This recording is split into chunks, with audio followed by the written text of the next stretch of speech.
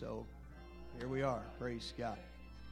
And we have been trying to work our way through the Bible, looking at each book in the Bible, and our original goal and plan was to take 1 week per book, or to shoot for a goal like that, and it just obviously hasn't worked that way.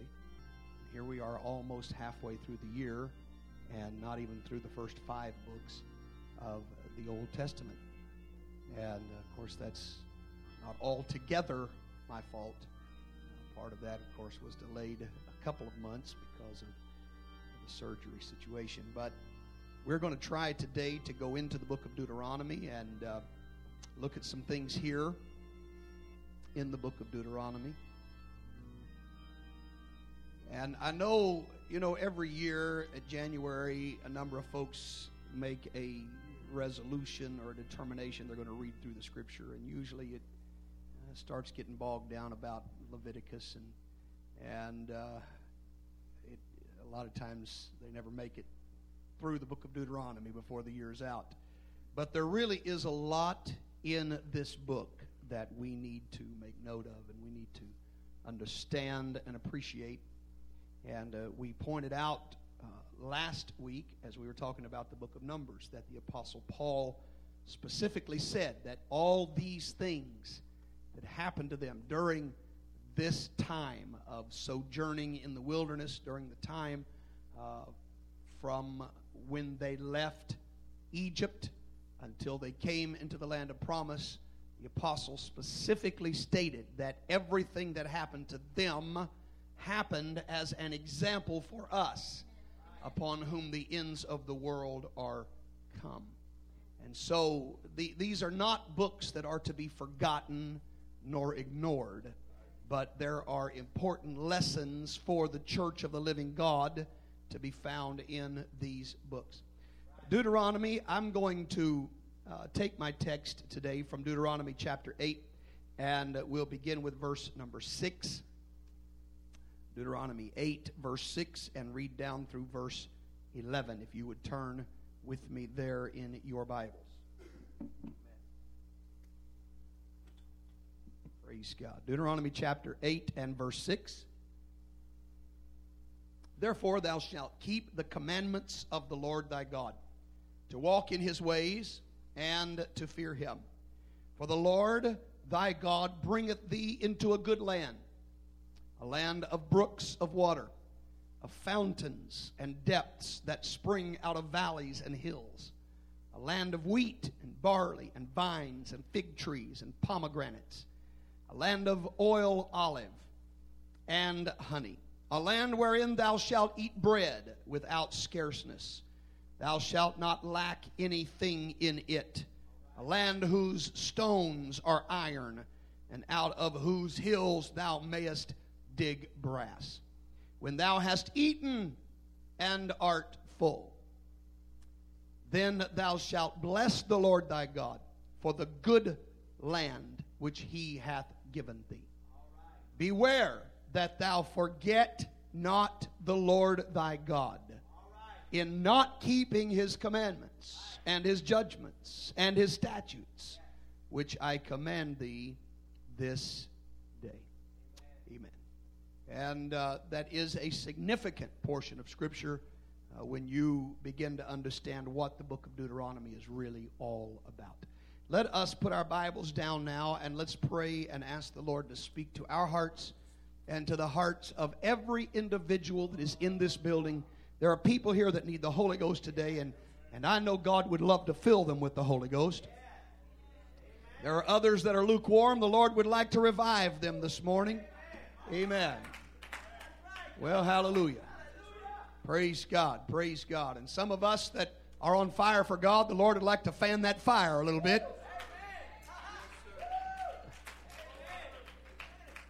Amen. We can all get something out of the word of the Lord this morning. Praise God. Let's pray together, everybody. Lord, in the name of Jesus Christ of Nazareth, I thank you, God, for your goodness. I pray, God, that you would help me today.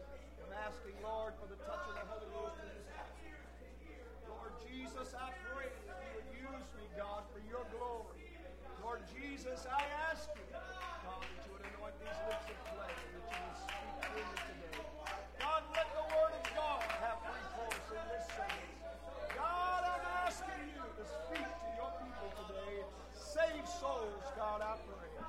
Jesus' name, in Jesus' name. Let's worship the Lord together, everybody. Let's thank Him right now.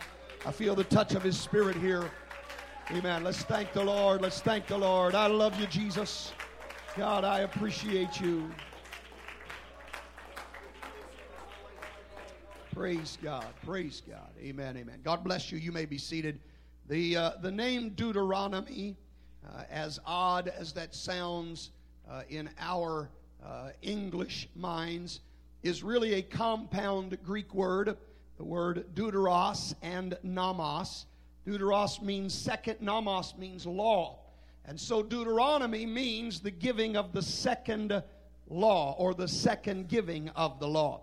And what it was a repeating of the law of Moses. And it was necessary, as we talked about last week, because of the evil heart of unbelief. There were people, millions of people that died in the wilderness and were not able to inherit the promise of God. But there was another generation that at the time of the giving of the law at Mount Sinai were no older than 20 years old.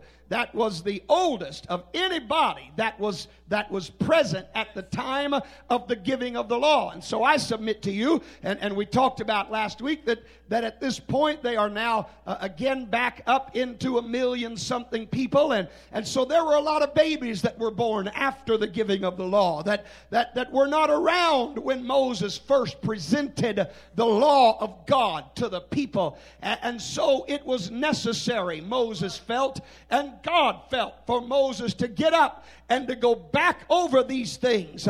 Amen. Just before the people entered into the land of promise.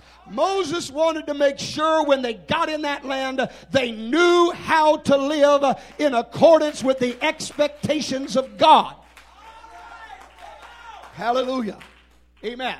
And so this generation had to be reminded of the commandments that God expected His people to obey. And the book of Deuteronomy records for us the last words of Moses. He knew he was about to die. Amen.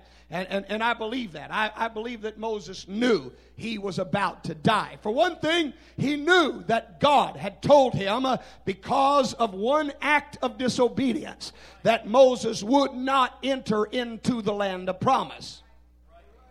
He was aware of that. He was also aware of what God had said when the children of Israel refused to go in and possess the land of Israel. Let's read it, Numbers chapter 14, verses 33 and 34. And your children shall wander in the wilderness 40 years, and bear your whoredoms until your carcasses be wasted in the wilderness. After the number of the days in which ye search the land, even 40 days, each day for a year, shall ye bear your iniquities even 40 years, and ye shall know my breach of promise. Now this was God speaking. I know this sounds harsh, but it was God speaking. And God told them specifically, when they refused to believe that He could take them into the land of promise, God said, all right, you spent 40 days searching out the land. I'm going to make you wander in the wilderness 1 year for every day you were there. You're going to spend 40 years. Now, I believe that Moses, believed the word of God. So I've got to think, Brother Owens, that Moses counted down the years. I believe every year that passed, every year when the Passover came and a new year started, Moses was marking the calendar, and he said, all right, 1 down and 39 to go, 2 down and 38 to go. Amen. I believe he was counting down the years until they finally got to that land of promise. Now, when that act of disobedience occurred and Moses smote the rock instead of speaking to the rock, and God said, you're not going to go, there was a different reason for counting down the years. Hallelujah. But I said all that to say, I believe that Moses knew his days were now numbered.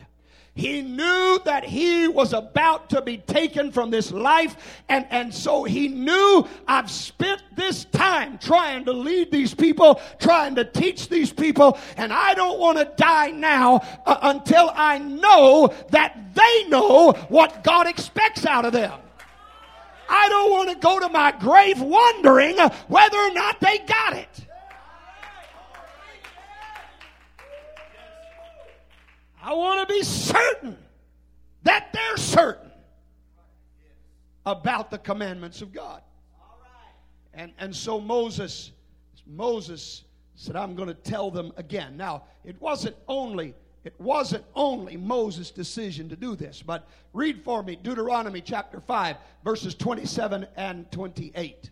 Go thou near and hear all that the Lord our God shall say, and speak thou unto us all that the Lord our God shall speak unto thee, and we will hear it and do it. Now Moses is recounting. He said, you, the people of Israel, ask this of me. You ask me to go and hear from God and to get a word from God, and you promised that if I heard from God, you'd obey whatever I told you God said.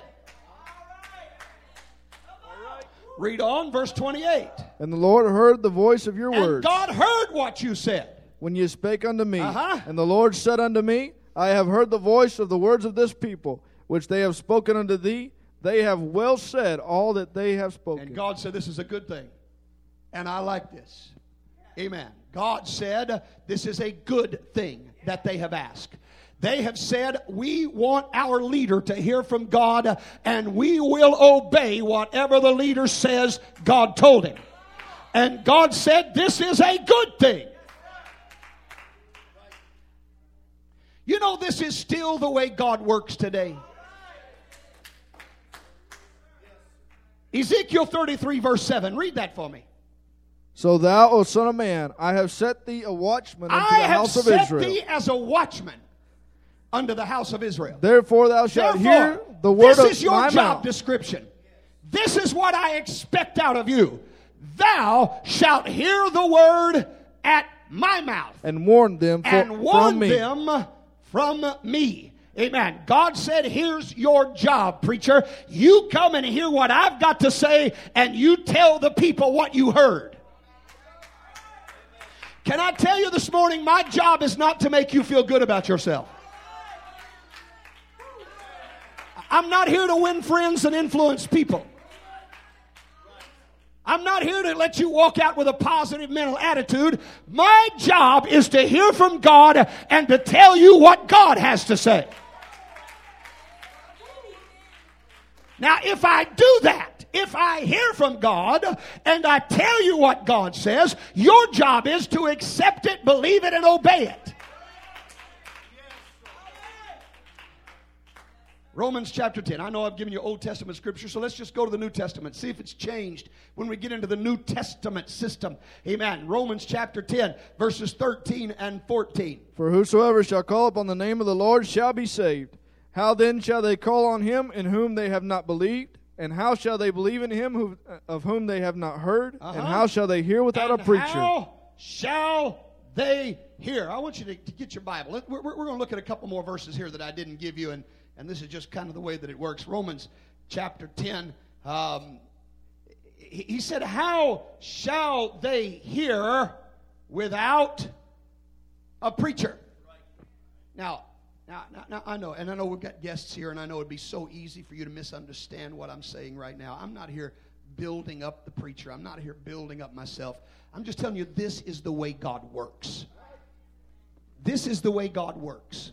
And I know there's a philosophy in the world today, in Christendom today, that says, well, I'm a child of God, and I can hear from God for myself. I don't need a preacher.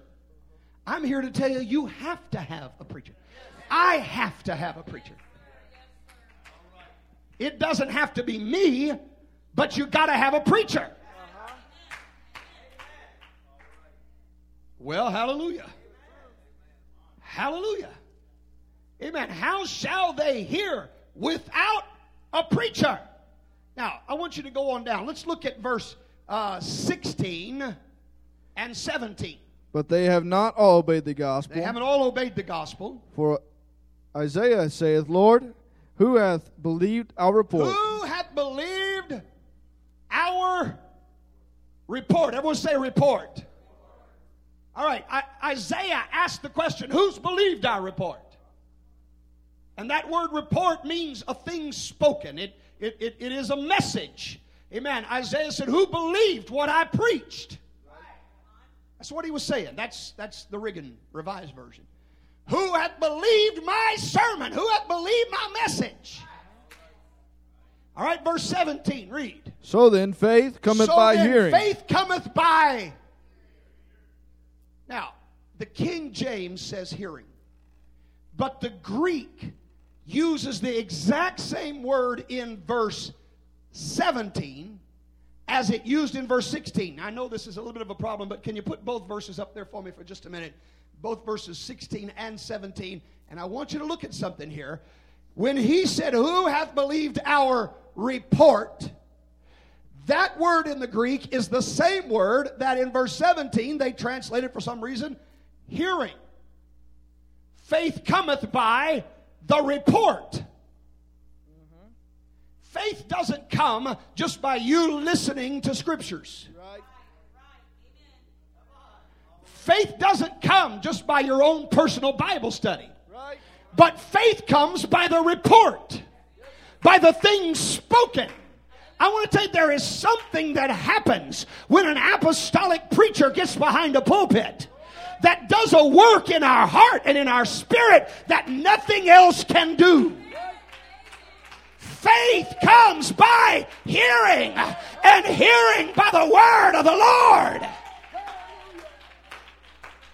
Now, listen. I mean, this is a responsibility here. It's not just faith comes by anything that's spoken by a preacher, but when the preacher's speaking the word of God. But again, it's not just you getting it on your own. I'm telling you, you got to have a preacher.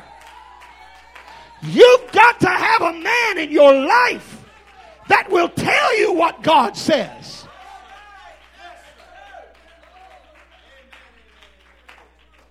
Well, I didn't intend to get into all this, but here we are. The book of Acts, we find an Ethiopian man riding along in his chariot, reading the scripture, doing his best to try to comprehend what's written there. And God leads a man of God to that Ethiopian. And he saw him reading the scriptures, and he said, do you understand what you're reading? And the man looked at him and said, how can I, except some man explain it unto me?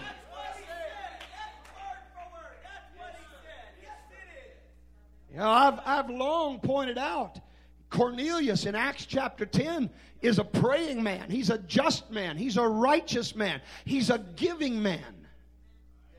So much so that God sent an angel to Cornelius. The angel appeared to Cornelius. The angel gave a message to Cornelius. But I'm here to tell you the message was not how to be saved. The angel didn't tell Cornelius what he needed to do except to tell him, go find a preacher. Because that's the way God works. Listen, I want to forever dispel this myth that you can just go out here on the mountainside and commune with God and you don't need anybody and you don't need a church and you don't need a... I'm here to tell you, you've got to have a preacher, honey. You've got to have a man that's going to tell it like it is, that's going to point his finger in your face once in a while and say, you need a good praying through. You need to get some things right. You need to go make things right with your brother. You need somebody to tell you what God says.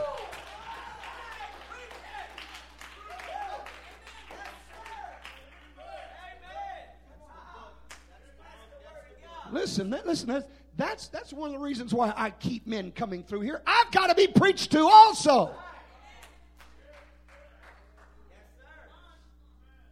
You know, help me, Jesus. I got to get on the book of Deuteronomy. We'll never get through this, but here's the facts. When physically speaking, we change so gradually that we don't notice our own changes. Right. I remember my brother commenting to me one time. I don't even remember what size it was that he went and bought a suit, and he told me, he said, you know, they don't make a 48 like they used to. No, they're still making 48s just like they used to. It's just you're not a 48 anymore.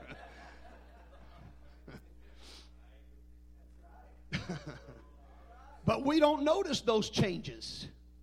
But somebody that hasn't seen us in a while.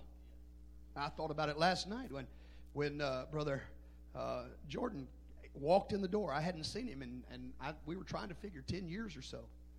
And the last time I saw him, I had to bend down to hug him. And now he has to bend down to hug me. Hallelujah.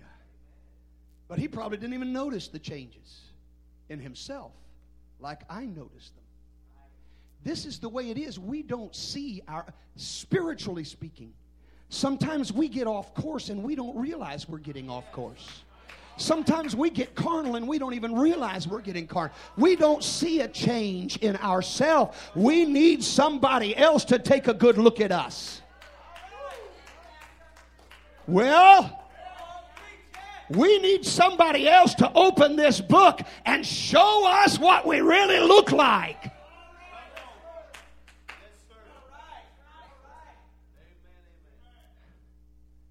Amen. The Bible says there's a way that seemeth right to a man. It seems right. It seems like I'm doing the right thing. I think I'm going the right direction. This makes sense to me. This feels right to me.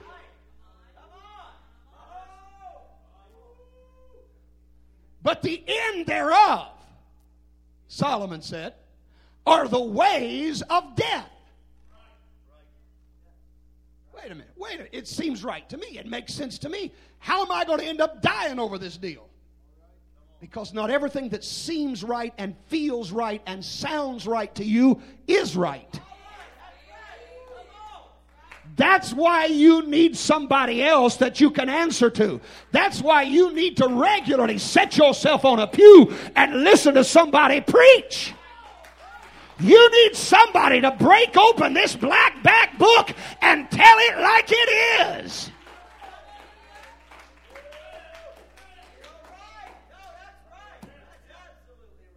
Well, hallelujah. That's just the way God works. That is the way God works. God, I'm telling you, if God's going to go to the trouble to send an angel to a man, you'd think the angel would have just said, repent, be baptized, and get the Holy Ghost, and it'll be all right. That's it. But the angel said, go find a preacher. And the preacher will tell you what you need to do. So when he got to the preacher said, repent and be baptized and get the Holy Ghost. Well,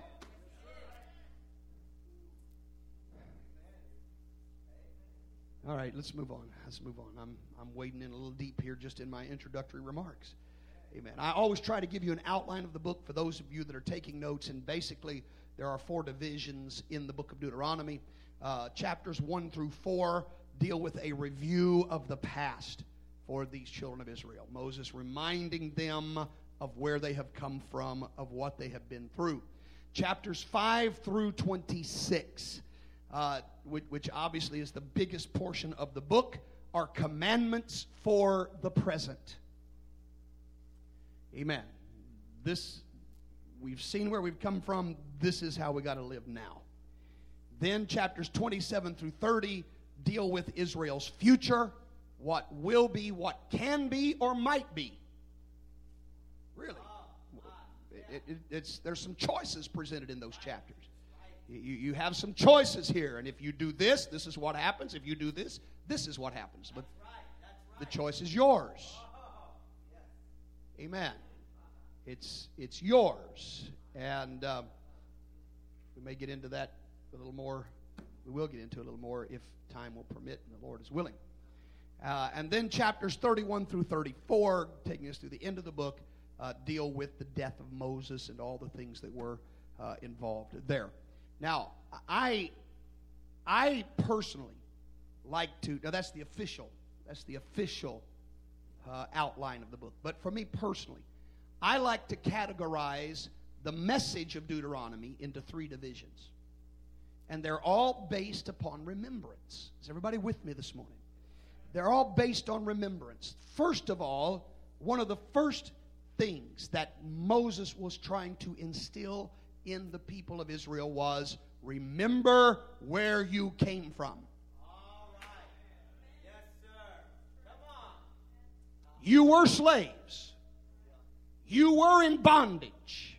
In fact, I'm going to go through these fairly quickly, but I want you to hear how many times God specifically commanded Israel not to forget that they used to be slaves. There's a reason why he's reminding them of their past.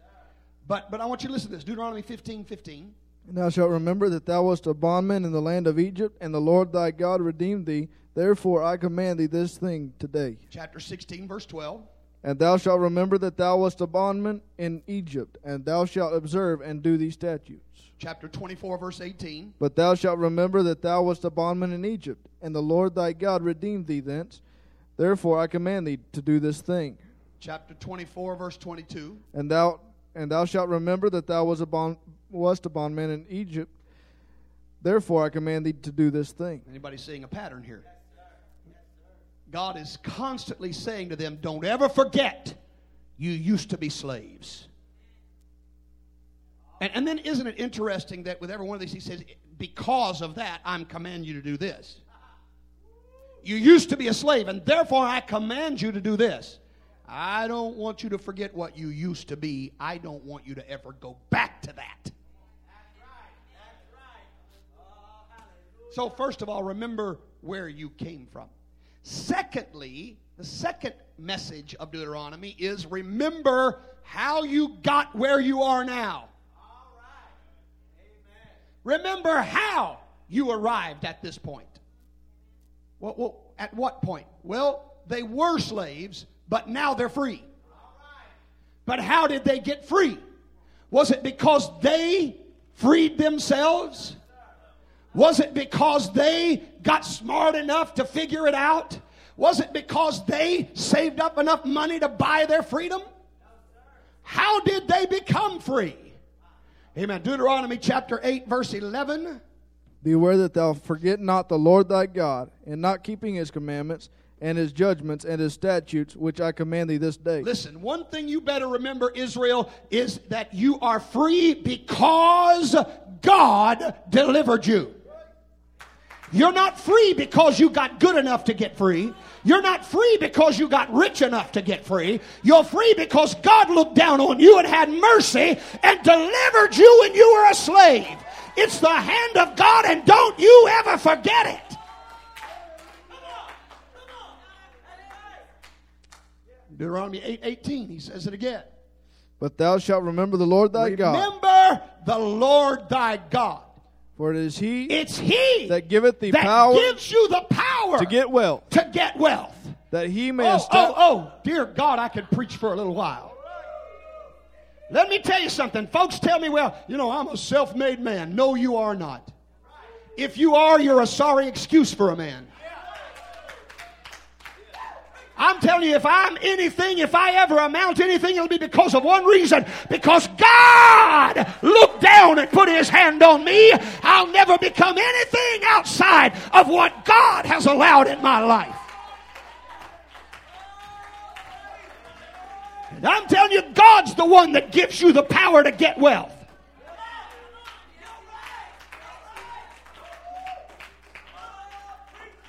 Help me, Lord. Help me, Lord. I don't want to meddle too much today. I want to teach on this book. But I've watched, Brother Owens, in my years of pastoring, people come to God in abject poverty, have absolutely nothing. I'm telling you, I've watched it. I don't know of any example of this that is better than the home missions work that I did in Colorado for a while. And everybody there, basically, I prayed through the Holy Ghost. And I found them in abject poverty. I mean, they had nothing. And they came in, and God cleaned them up. And they began to work hard. And they began to give to God. And God began to bless them. And they as God blessed them, they gave more. And the more they gave, the more God blessed. And it wasn't long until these folks that had been in poverty were now driving new cars and living in nice homes. But I've watched some of those people forget how they arrived at that point. And all of a sudden they think it's because they're hard workers and because they did something good and because, I don't really need God and I don't really need the church. I know how to fix things on my own, honey. I want to tell you, it's God that gives you the power to get wealth. God can take that power away from you. God can take you from being wealthy to being poor in an instant if you're not careful.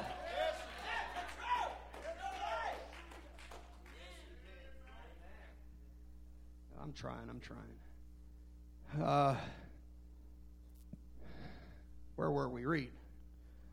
For it is he that giveth thee power to get wealth, Yeah. that he may establish his covenant, which he sware unto thy fathers, as it is this day. Yeah. It is he. And so God said, look, whatever you do, don't forget how you got here. You got here because of me. And if you forget me, you can end up where you were before.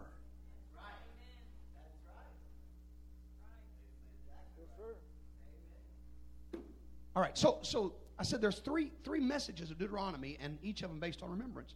Remember where you were, remember how you got here, and then the third thing is remember where you're going. Deuteronomy chapter 7, verses 1 and 2. When the Lord thy God shall bring thee into the land whither thou goest to possess it, and hath cast out many nations before thee, the Hittites, the Girgashites, and the Amorites, and the Canaanites, and the Perizzites, and the Hivites, and the Jebusites, 7 nations greater than and mightier than thou. And when the Lord thy God shall deliver them before thee, thou shalt smite them and utterly destroy them. Thou shalt make no covenant with them, nor show mercy unto them. All right, and the Lord thy God is going to bring you into a land. Remember, Israel, this is not all there is. You've got to stay focused on where you're headed. You've got to stay focused on what the goal is.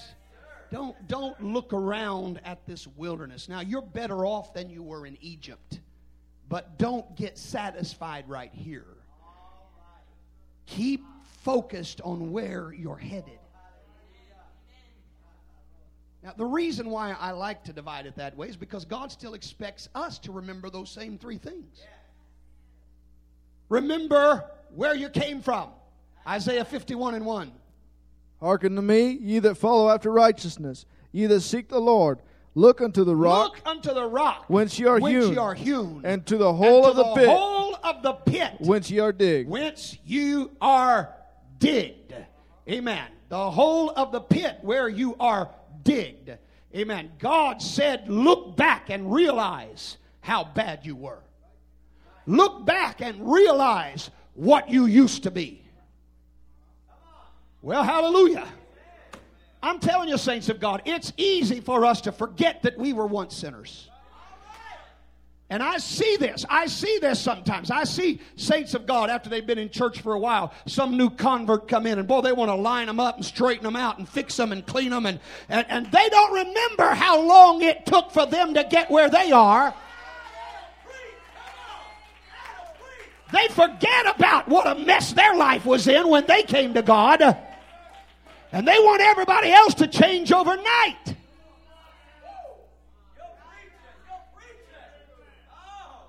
But it would do you good to look back at the pit you crawled out of.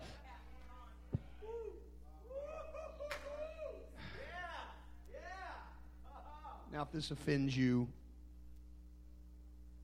I'm not sorry. I got to be honest. I'm preaching. I can't lie to you.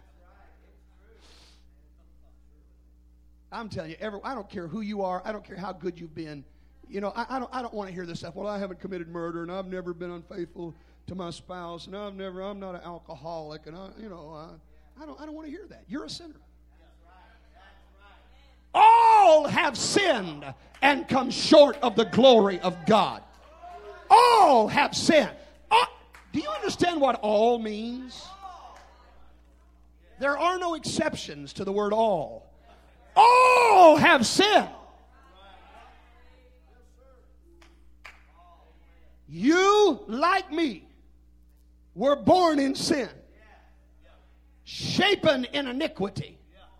You came into this world with a sinful nature, and you needed God, and don't you ever forget it.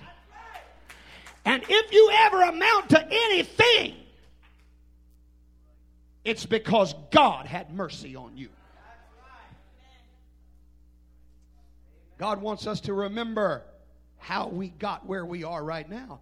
Psalm 107 verse 6. Then they cried unto the Lord in their trouble, and He delivered them out of their distresses. He delivered them. 2 Timothy 3 verse 11. Persecutions, afflictions, which came unto me at Antioch, at Iconium, at Lystra, what persecutions I endured. But out of them all, the Lord delivered me. The Lord delivered me. 1 Corinthians 15:57. But thanks be to God, which giveth us the victory through our Lord Jesus Christ. Listen. We amount to nothing outside of Jesus Christ. Nothing. Nothing. You hear me? We are glorified mud balls. God scooped up the dust of the ground and breathed into it. That's all we are, honey. Now, you can doll yourself up and you can put on the finest clothes and drive the nicest car, but you're still just a mud ball. That's it. And if you amount to anything of any value, it's only because God has had mercy on you, and God has been gracious to you, and God has blessed you.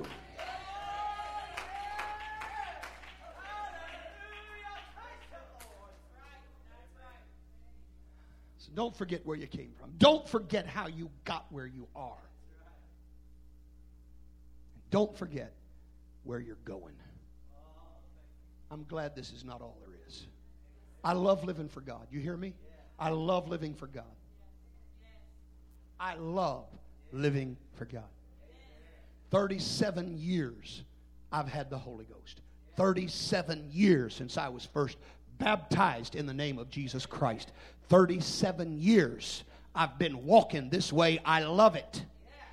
I don't want anything else. I'm not looking for anything else. I'm not interested in anything else. I love living for God. But I'm going to tell you, if in this life only I had hope, I would be of all men most miserable. I'm glad this is not the end. I'm glad there's something better that's on its way. The day is going to come soon and very soon when the trump of God is going to sound and the dead in Christ are going to rise first, and we which are alive and remain are going to be caught up.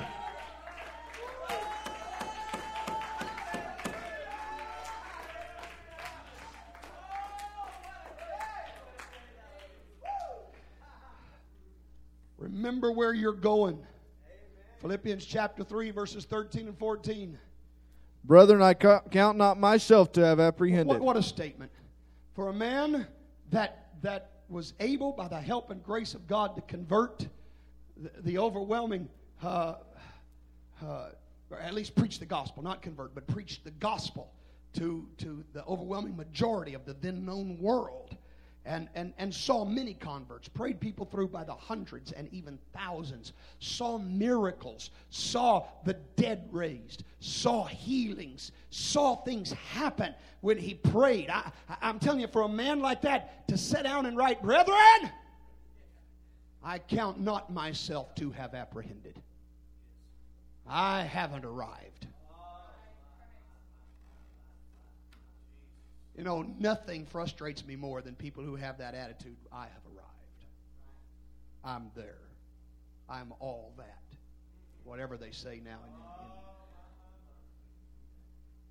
That's frustrating. Paul said, forget everything I've done. I'm telling you, I don't count myself to have apprehended. I don't count myself to have arrived. I thank God for what He's done for me, with me, through me, but this is not all there is. Read. But this one thing I do, forgetting those things which are behind, those things that are behind, and reaching forth into those things which are before, I press toward the mark. mark. I press toward the mark. For the prize For of the the high calling prize of the God high calling of God in Christ Jesus. In Christ Jesus. I'm not there yet, but I'm headed that way. I've got my eyes on a goal. I have not arrived, but I'm trying to get there. I'm telling you, saint of God, if we lose sight of the goal, we're going to fall by the wayside. Amen. Thank God for His touch. Thank God for what we feel today. Thank God for His presence. But thank God there's more than what we've got right now. Thank God there is a place where all my sorrows will be over. All my tears will be dried. All my aches and pains will be healed. Thank God there is a day when death will be no more and time will be no more. Thank God there is a place where we're going to join loved ones that have gone on, and we're going to sit at the feet of the one who saved us.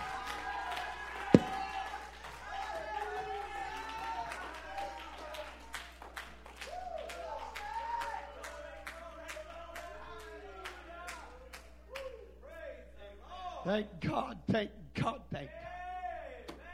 Don't lose sight of where you're headed. Praise God. Don't lose sight. Don't forget where you're going. Amen. Well, let's try to deal with Deuteronomy here in these next few minutes. The first division in the outline was the review of the past, chapters 1 through 4. And in these chapters, Moses is getting a little sentimental, I guess. He's remembering.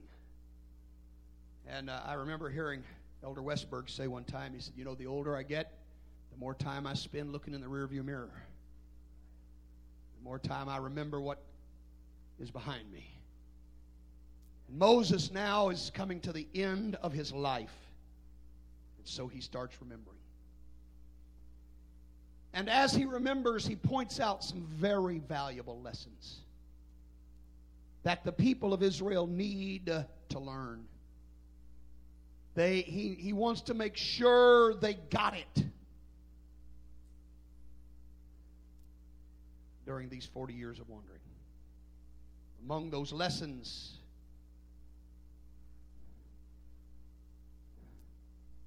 what should have been a 20-day journey from Egypt to Canaan should have taken them 20 days. Less than 1 month. What should have been a 20-day journey was a 40-year journey. Now that's quite a lesson to learn. The lesson is, this is what happens when we fail to believe and obey God. Yes, sir. Yes, sir. That's right. That's right. Yes, sir. I've had people say, well, can somebody be saved doing this? Can somebody be saved doing that? You know, that's really not the question. I mean, it is ultimately, yes, that is the question, ultimately. Are you going to be saved? But can I tell you that we've got to get beyond just this, well, will this send me to hell? Are you telling me I'm going to hell because of this? But we've got to get beyond that mindset. And we've got to ask ourselves, is this going to get me to the goal sooner? Or is it going to slow me down? All right. That's good for you. The apostle said, you know, we need to lay aside every weight and the sin which doth so easily beset us, and run with patience the race that is set before us. There are some things that just slow us down. There are some things that are such a distraction in our walk with God. It's not about whether the first time you do this, you're going to go straight to hell, do not pass go, do not collect $200. That's not what it's about. It's about how's this going to affect your spiritual walk. Is it going to draw you closer to God, or is it going to push you farther away?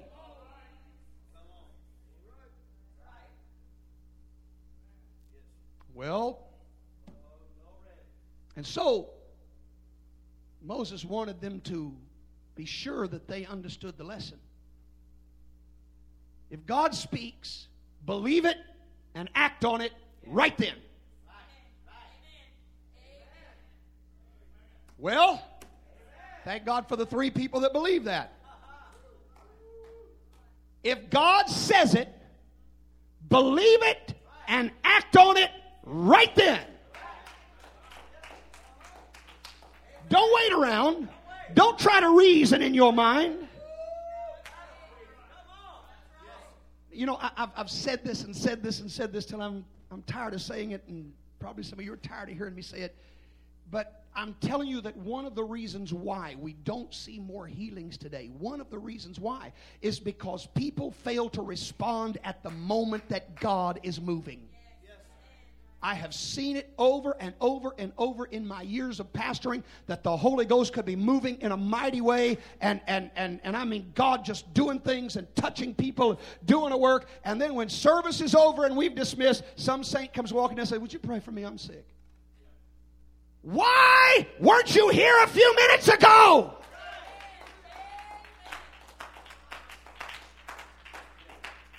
Why are you dragging down here now that the Spirit of God is lifted? Why don't you learn to move when the Holy Ghost is moving? Why don't you get in tune with the Spirit and know God's doing something? Now's the time to get my miracle. Now's the time to get my answer. Now's the time to get my healing. Right now's the time.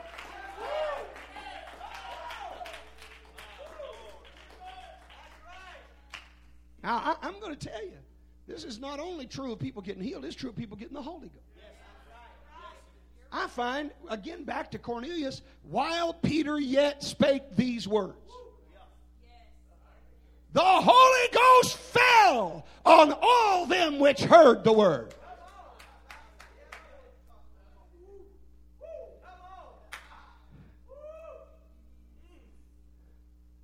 They of the circumcision were astonished as many as came with Peter, because that on the Gentiles also was poured out the gift of the Holy Ghost, for they heard them speak with tongues and magnify God. While Peter was preaching, the Holy Ghost got to moving, and they didn't wait for the altar call. Right then, during the message, they just accepted what was being preached. They believed it, they acted on it, and they got the Holy Ghost.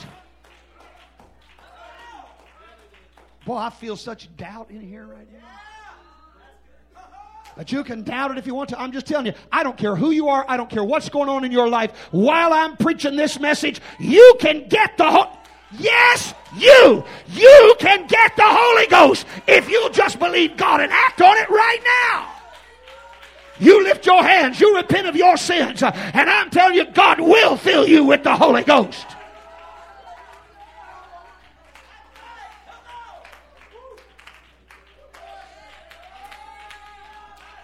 I said it will happen. Hey, saint of God, you want a healing? I'm telling you, while I'm preaching right now, while God's moving, you don't have to have me anoint you with oil. You don't have to come down here. While I'm preaching right now, the Holy Ghost is in this house. You can get what you want from God if you'll respond right now.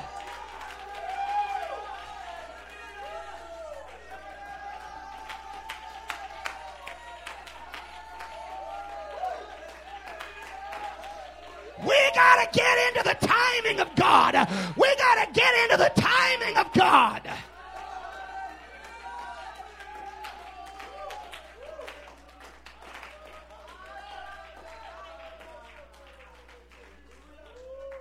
Jesus, help me.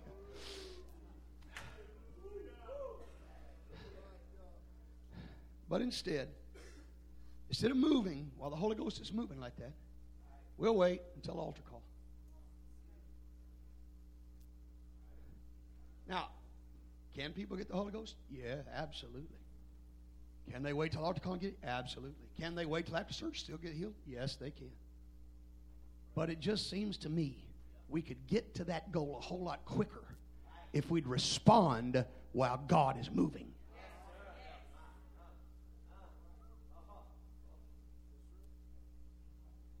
Now, another lesson that Moses wanted to make sure they learned.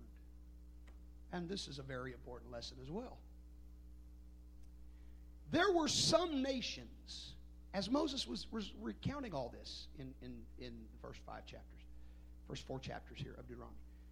There were some nations, Moses reminded them, that they weren't allowed to fight. Edom, Moab, and Ammon.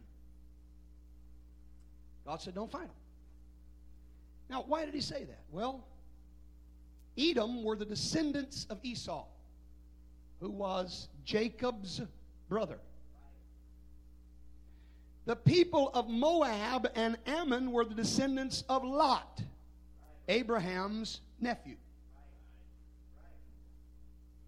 These people were their relatives.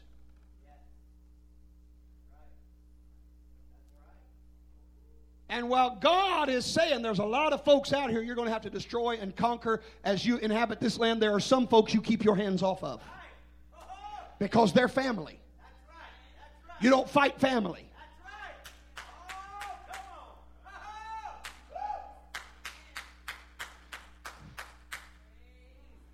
You know what happens to a church? Instead of fighting devils, the devil gets us to fighting family. And we start fighting one another. And we start fussing among ourselves.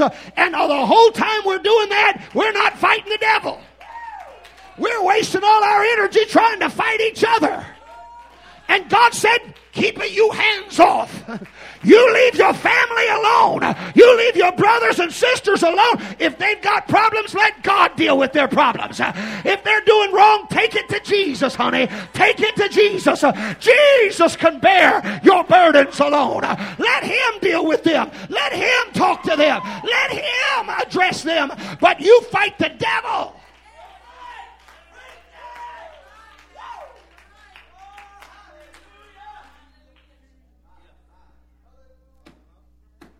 1 Corinthians chapter 1, verse 10.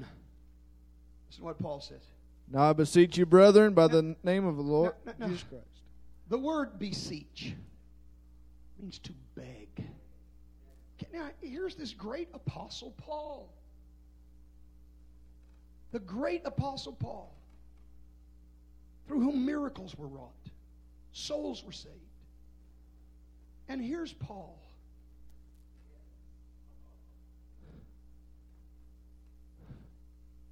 Corinth, I beg you.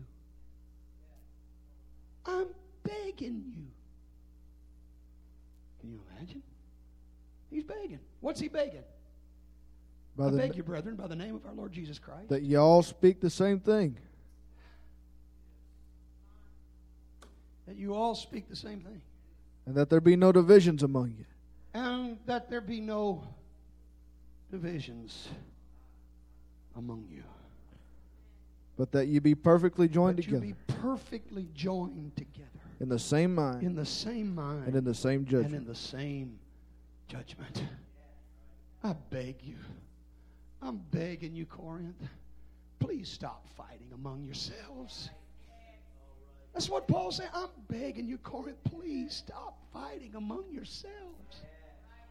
Can't you get together? Can't you have church without having a fuss? Can't you just come to church and worship God and forget all these other piddly little problems?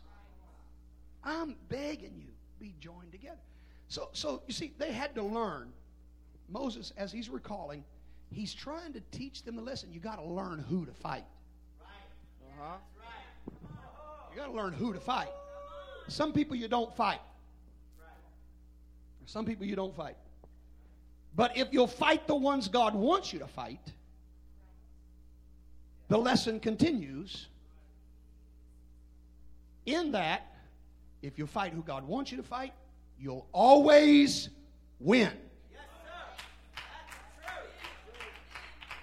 Because then you're not fighting your battles. You're carrying out the will of God. Now, there are some battles God wants us fighting. There are some areas where God wants us to be strong and clear. And we have the assurance that if we'll fight where God wants us to fight, we will win. Matthew 16 and 18. And I say also I unto say thee also that unto thou thee, art Peter. Thou art Peter. And upon this rock I will build my church. build my church. And the gates and of the hell gates shall of not hell prevail against shall it. not, shall not, shall not, shall not prevail against it. Hell cannot destroy the church, but the church can destroy the church.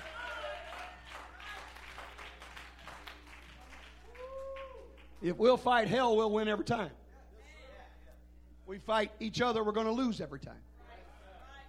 Amen. 1 John 4 and 4. You are of God, You're of little God, children, little children, and have overcome and have them. overcome them. Because greater is he that is in you greater is he that is in you than he that is in than the world. he that is in the world. I'm not worried about the devil. If you're worried about the devil, you need another dose of Holy Ghost. The Holy Ghost in me is stronger than all the devils in hell put together.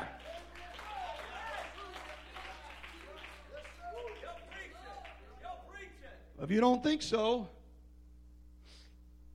go back to Mark 5. I did this to you last week, so don't start hollering amen if you don't know what's in Mark 5. In fact, Mark 5 is the chapter we were talking about last week, with the one with the issue of blood. But there's another story in Mark chapter 5 where Jesus gets out of a boat and steps onto the shores of Gadara. And here's a man who is possessed with legions of demons. I don't know how many there were in him, but I do know there were 2,000 pigs. When those devils were cast out, the devils went into 2,000 pigs. There had to be at least one devil per pig. And I will resist the temptation to tell you this, the first recorded instance of deviled ham. I resisted the temptation to tell you that. Here, there were at least 2,000 pigs.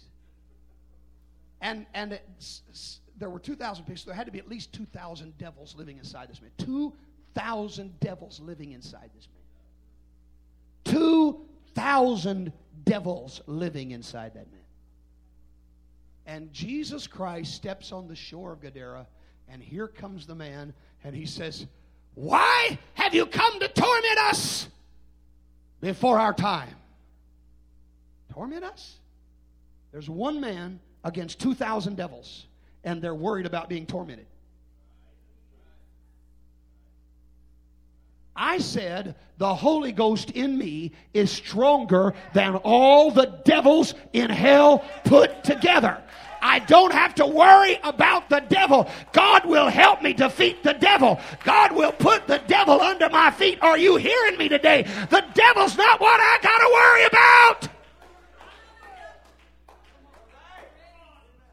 I got to worry about my flesh, my spirit, and my attitude. If I'll pray, God will help me defeat the devil.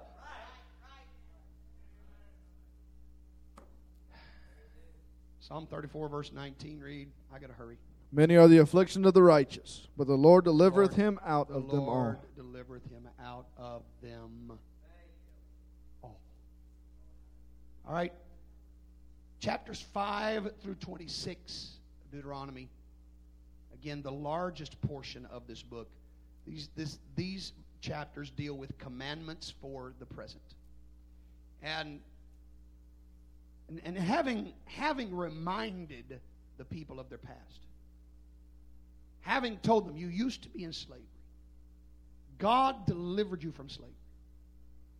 He then says, now look, I want you to understand, God didn't deliver you out of slavery so you could still act like a slave.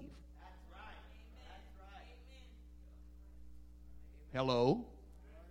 This is an important lesson that the church world needs to learn. God doesn't deliver us out of the slavery of sin so we can keep on acting like slaves.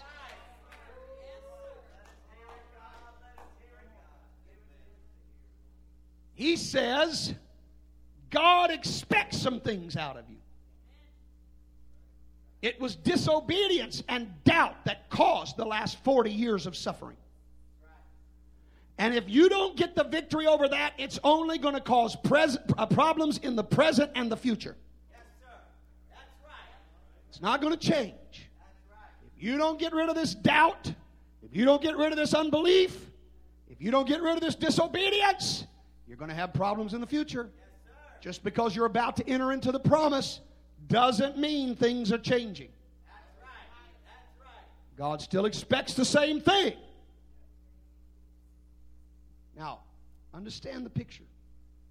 For more than 400 years, Israel had been without their own land. And for much of that time, they had been slaves. Now, most recently, they've wandered in the wilderness for 40 years. Now, all of a sudden, they're about to settle down in their own land.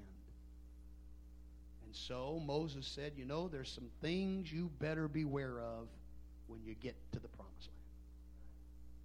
Getting to the promised land doesn't mean the battle's over. That's right. Seeing God fulfill His promises doesn't mean no more fights.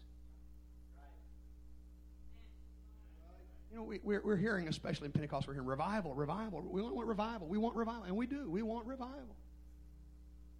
But some folks have got it in their mind, if we could ever have revival, that means there's no more problems. No. Wrong. It doesn't work that way. There are dangers. Even in inheriting the promise of God, there's dangers you have to be aware of. One of those dangers, Moses is laying this out. You still with me? I know it's getting close to time here. I'm going to try, but Moses is laying out to them, you know, one of the dangers when you inherit this land, one of the dangers you're going to have to be careful about. You're going to have to be careful that you don't compromise with the current inhabitants. Deuteronomy chapter 7, verses 3 through 6. I'm going to show you this. This is all in the Scripture. Neither shalt thou take marriages with them. Thy daughter thou shalt not give unto his son, nor his daughter shalt thou take unto thy son. For they will turn away thy son from following me, that they may serve other gods. So will the anger of the Lord be kindled against you, and destroy thee suddenly. But thus shall ye deal with them. Ye shall destroy their altars, and break down their images, and cut down their groves, and burn their graven images with fire. For thou art an holy people. Because you're not like the inhabitants of that land. You're different than they are.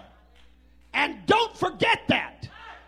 Don't go in there and start trying to act like them. Don't try to do what they're doing. You're not like they are.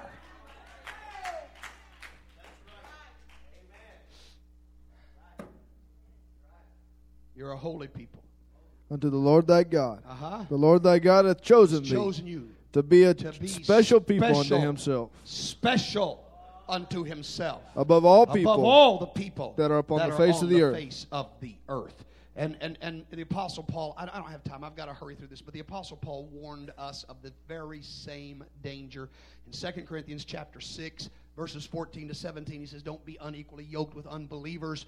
What fellowship hath righteousness with unrighteousness? What communion hath light with darkness? What concord hath Christ with Belial? What part hath he that believeth with an infidel? What agreement has the temple of God with idols? He said, wherefore come out from among them and be ye separate, saith the Lord. Touch not the unclean thing, and I will receive you. He's warning us of the same thing Moses warned the children of Israel. Look, just because God's blessing you doesn't mean you can turn around and start living like everybody else lives. And start doing what everybody else is doing. And start trying to become like everybody else is. Another danger was complacency because of blessing. Let's hurry through this. Deuteronomy chapter 8, verses 11 through 17. We may not read all that. I just want you to get the idea here. Beware that thou forget not the Lord thy God, in not keeping his commandments, and his judgments, and his statutes, which I command thee this day, lest when thou hast eaten and art full, and hast built goodly houses and dwelt therein. Right. And when thy herds and thy flocks multiply, and thy silver and thy gold is multiplied, and all that thou hast is multiplied, then thine heart be lifted up. Heart be lifted up. And thou forget the Lord thy God, which brought thee forth out of the land of Egypt from the house of bondage. All right, let's just stop there for right now. I've got to cut some of this out, but here's what I want you to understand. God is saying it's been a long 40 years. In fact, it's been a long 400 years. And you've wrestled and you've fought and you've been through everything imaginable, and now you're about to start getting blessed, and you're going to live in houses you didn't build, and you're going to eat from vineyards you didn't plant, and you're going to get all kinds of blessings. And the thing I want you to be careful of, don't just sit back on your laurels and rest and give up and quit and say, okay, the blessing's here. Okay, revival's come. Okay, we don't have to do anything else from this moment forward. We're just going to sit here and enjoy what? No, don't you do that. Don't get complacent just because you're blessed.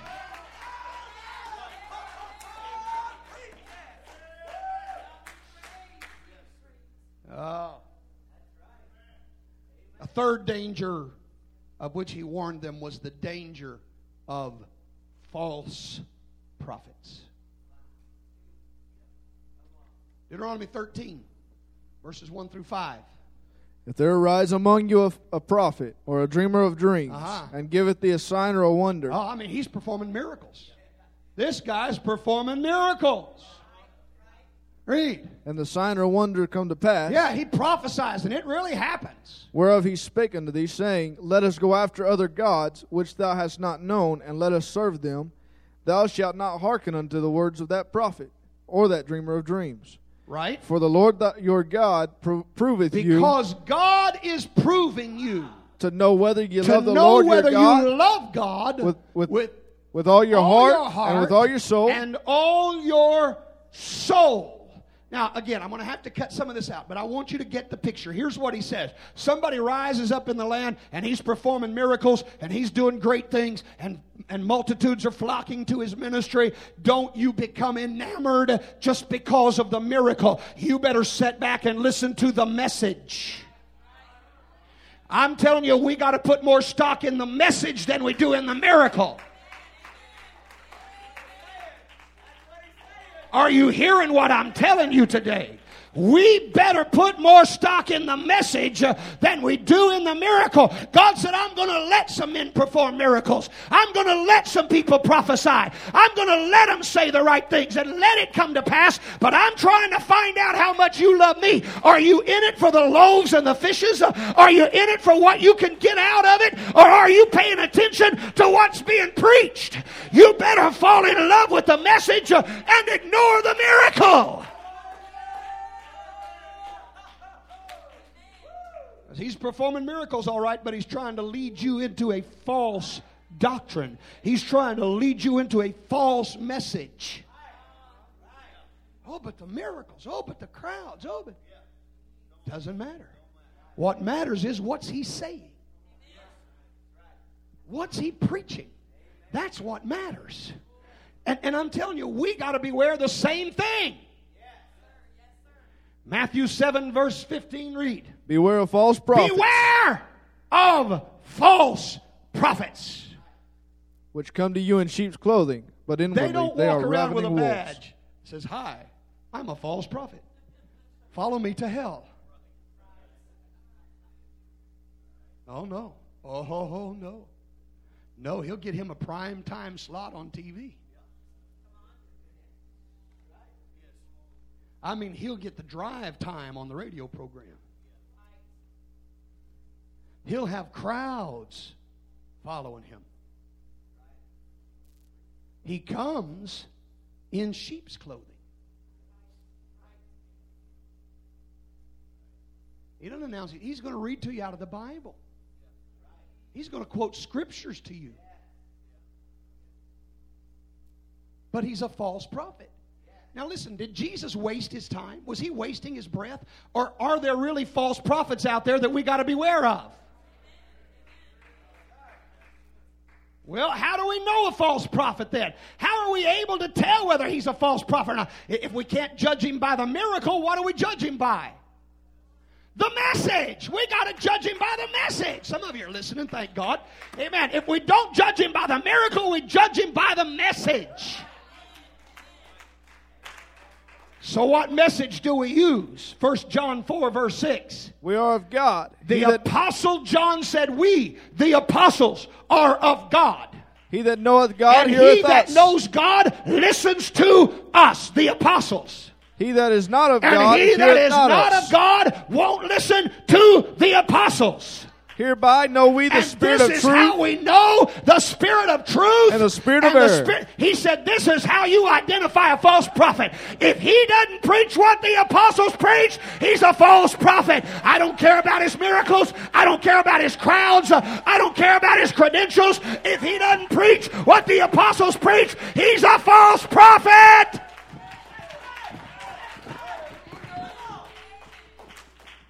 Galatians 1 and 8. But though we or an angel from or an heaven, angel from heaven, even if it's Moroni or Moroni or whatever you say that. Read. I'm getting myself in trouble. Read. preach any other gospel unto you than that which we have preached. I don't care if he appears in a white flowing gown and a golden halo over his head and he's strumming a harp. If he comes along and preaches to you anything other than that which we, the apostles, have already preached, let him be accursed. don't send him your tithes and offerings.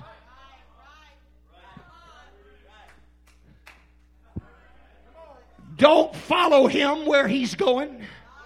I don't care about the miracle. I care about the message.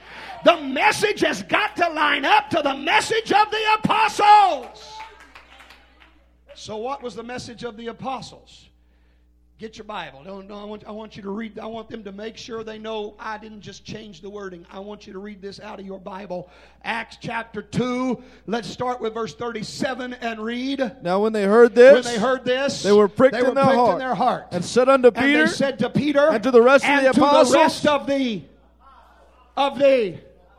Now, how do we determine truth and error? By what the apostles preached. Are you with me? How do we determine a false prophet or a right prophet? It's what the apostles preached. That's how we know who's telling us the truth.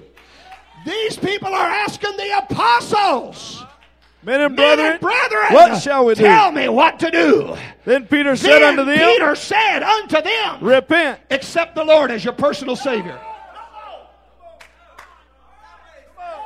Then Peter said unto them, believe on the Lord and you're forever saved. Then Peter said unto them, sign a church card. Then Peter said unto them, give me the right hand of fellowship. No. We're talking about the apostles here. We're talking about the line of demarcation. We're talking about what determines truth and error. We're talking about what identifies true prophets and false prophets. And then Peter said unto them, repent and be baptized, every one of you, in the name of Jesus Christ, for the remission of sins, and ye shall receive the gift of the Holy Ghost, for the promise is unto you and to your children and to all that are afar off, even as many as the Lord our God shall call.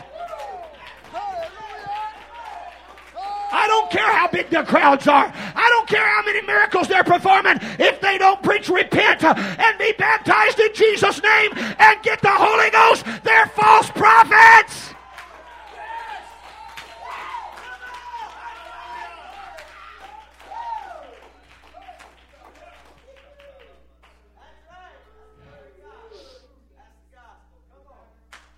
Well, hallelujah. That's strong language, but it's Bible. I've given you Bible this morning. I'm not up here reading to you out of Time magazine. I'm telling you what the Bible says. So I got to close. I got to come to a close. Ladies, come on. Try to find something to clean up all this mess I've made here. Chapters 27 to 30 of the book of Deuteronomy. Moses now begins to talk to them about their future. We've laid out for you your past. We've reminded you of where you came from. We've talked about how you got to live right now in this present world. But I want to also let you know about what's coming. God assured Israel that they would indeed inherit the promises of God. God said, everything I've said, I'm going to do. I told you you'd go in the land. You're going into the land. I told you I would give you these cities. I'm going to give you these cities. I told you that I would defeat your enemies before you. I'm going to keep my word. Amen. And they were instructed. The people of Israel were instructed. As soon as you get into this land of promise, you are to build an altar. As soon as you get there, build you an altar. And on that altar, inscribe the words of the law. I want it to be a constant reminder and memorial to you. Now we're in the land. Now we're reaping the promises of God. We've got to live like God wants us to live. We don't change now. We don't back down now. We don't start adapting to what everyone around us is doing now. Come on, it's time for the apostolic church to hear this message.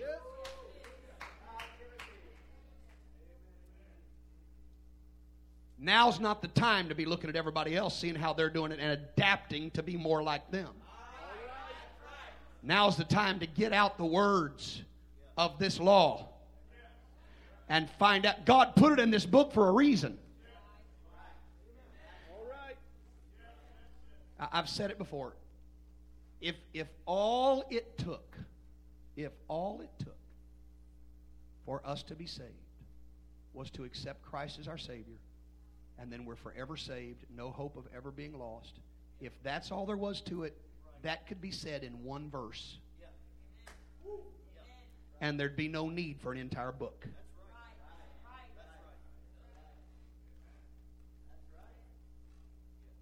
Why would God want to confuse us with all this thou shalt and thou shalt not?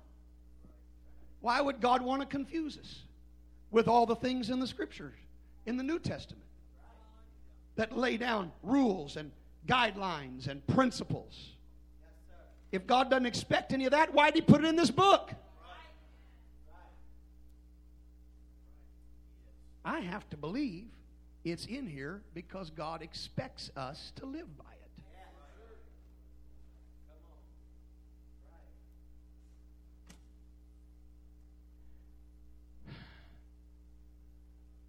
And so, chapters 28 and 29 is a little glimpse of the enjoyment of the new land that the new land will bring. But there's also a prophecy of Israel's eventual chastening, captivity, and scattering as a nation. In fact,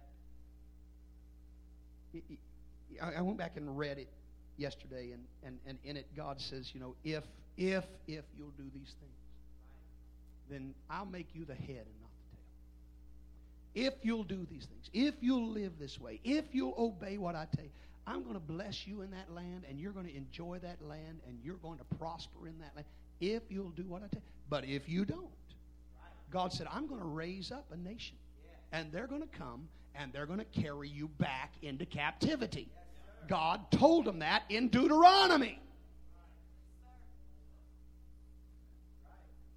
Before Moses ever died, he warned them, if you don't get a hold of what I'm telling you, you're going to end up just like you were in Egypt.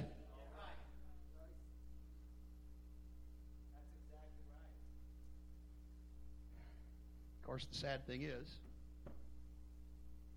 they ended up just like they were in Egypt. And God raised up a nation and carried them off into captivity again. And there they were. None of that's in Deuteronomy, of course, but the prophecy was there, and it bears noting that Moses warned them that they could not take anything for granted. God still expects righteousness out of His people.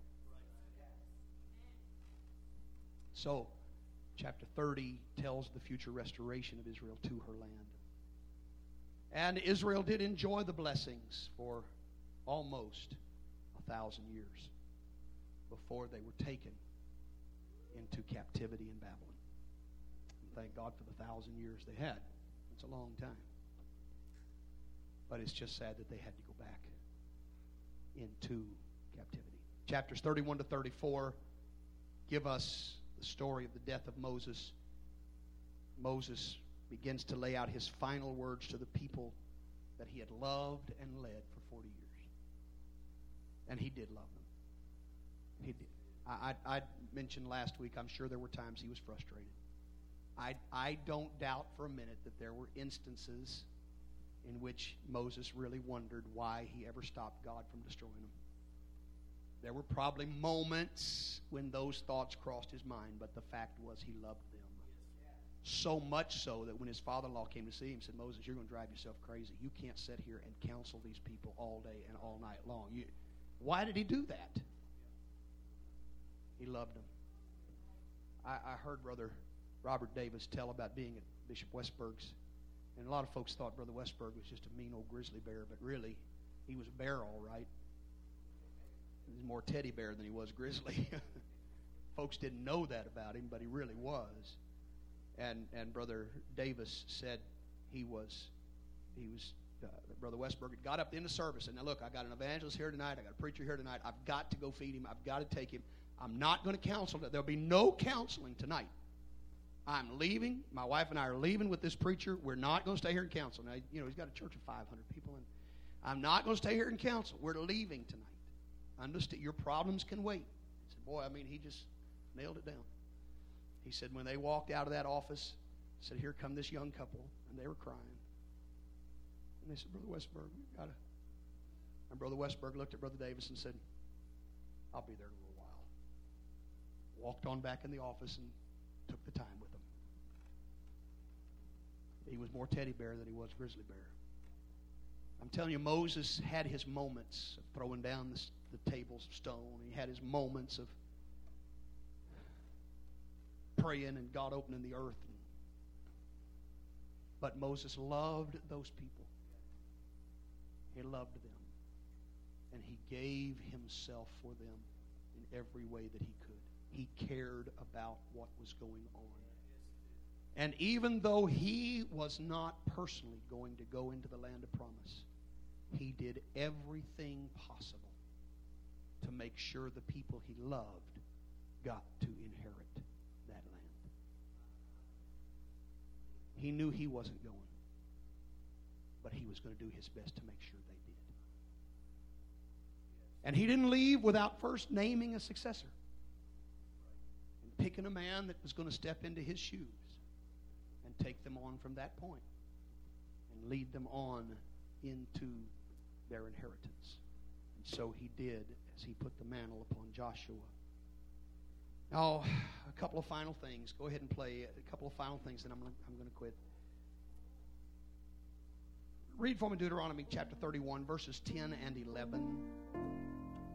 And Moses commanded them, saying, at the end of every 7 years, in the solemnity of the year of release, in the Feast of Tabernacles, when all Israel come to appear before the Lord thy God, in the place which he shall choose, thou shalt read this law before all Israel, in their hearing. Moses said, every 7 years, I want you to get together and I want you to read what I've written in Deuteronomy to all of Israel. I want them to hear this again every 7 years. Every generation that comes on the scene, I want them to remember. Remember where they were. Remember where they are. Remember where they're going.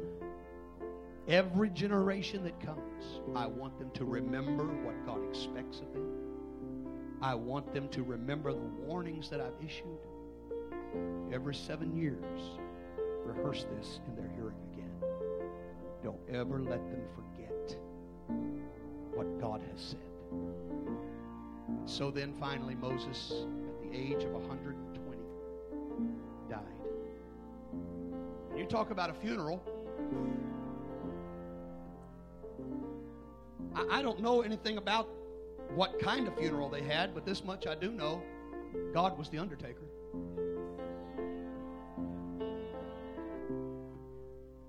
You know what?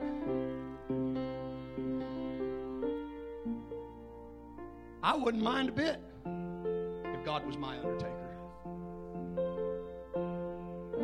It wouldn't matter to me if they never laid my body in state and folks came by and wept and brought flowers. You know that if God buried me, I'd be happy. And that's what happened. Israel mourned for an entire month the passing of Moses.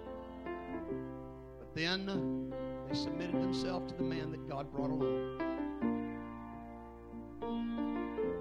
and allowed Joshua to actually become the leader that would take them into the promise of God. Let's stand, lift our hands to the Lord this morning. Let's love Him. Come on, let's talk to the Lord. Let's talk to them.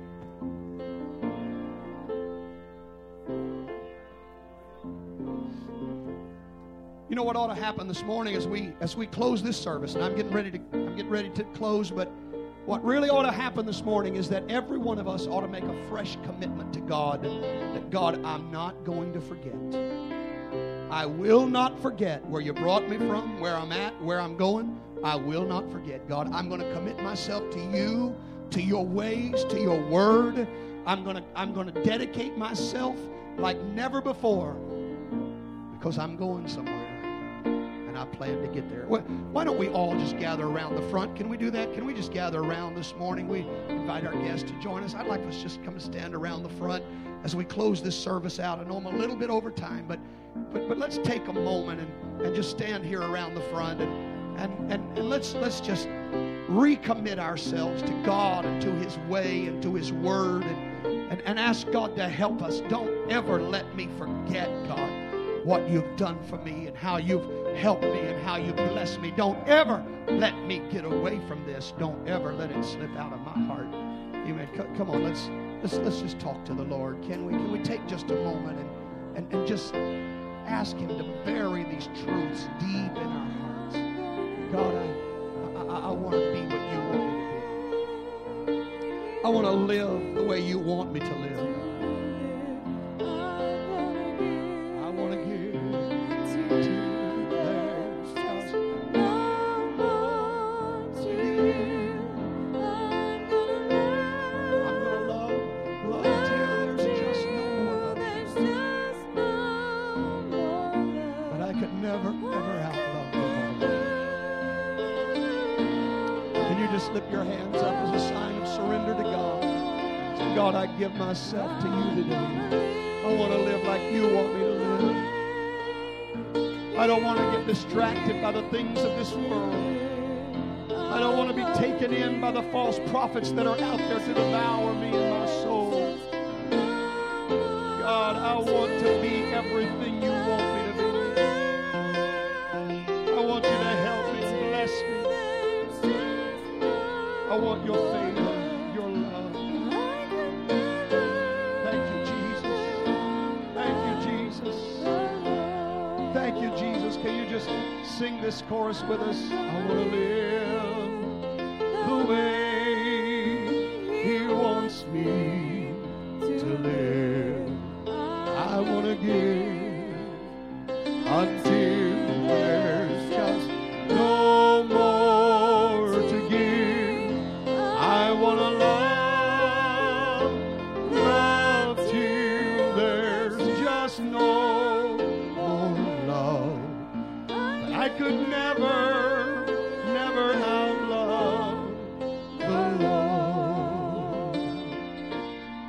I want to live the way Jesus wants me to live. I want to give until there's no more to give. I want to love till there's just no more love. I could never outlove the Lord. One more time, let's lift our hands and love Him. I love you, Jesus. Help Help us to be all you want us to be. Help us to prepare ourselves, God. We love you, Jesus. We thank you, Jesus. Praise God. Praise God. Praise God. Amen. God bless you this morning. I do apologize for going a little overtime today. Amen. I want to remind you, service tonight begins at 6 o'clock. We want to be here at least by 5:30 for prayer. Looking forward to hearing from Brother Jordan Mills tonight. Amen. Looking forward to the good word of the Lord. Praise God. We love young preachers around here. And God's blessed us with a number of young preachers, and we love and appreciate them and love to see them as they are starting their ministry. We want to do all we can to help them and hold their hands up. So we're looking forward to tonight. It will be a great service. Praise God. God bless you. Greet one another in the fear of God. You are dismissed. In Jesus' name.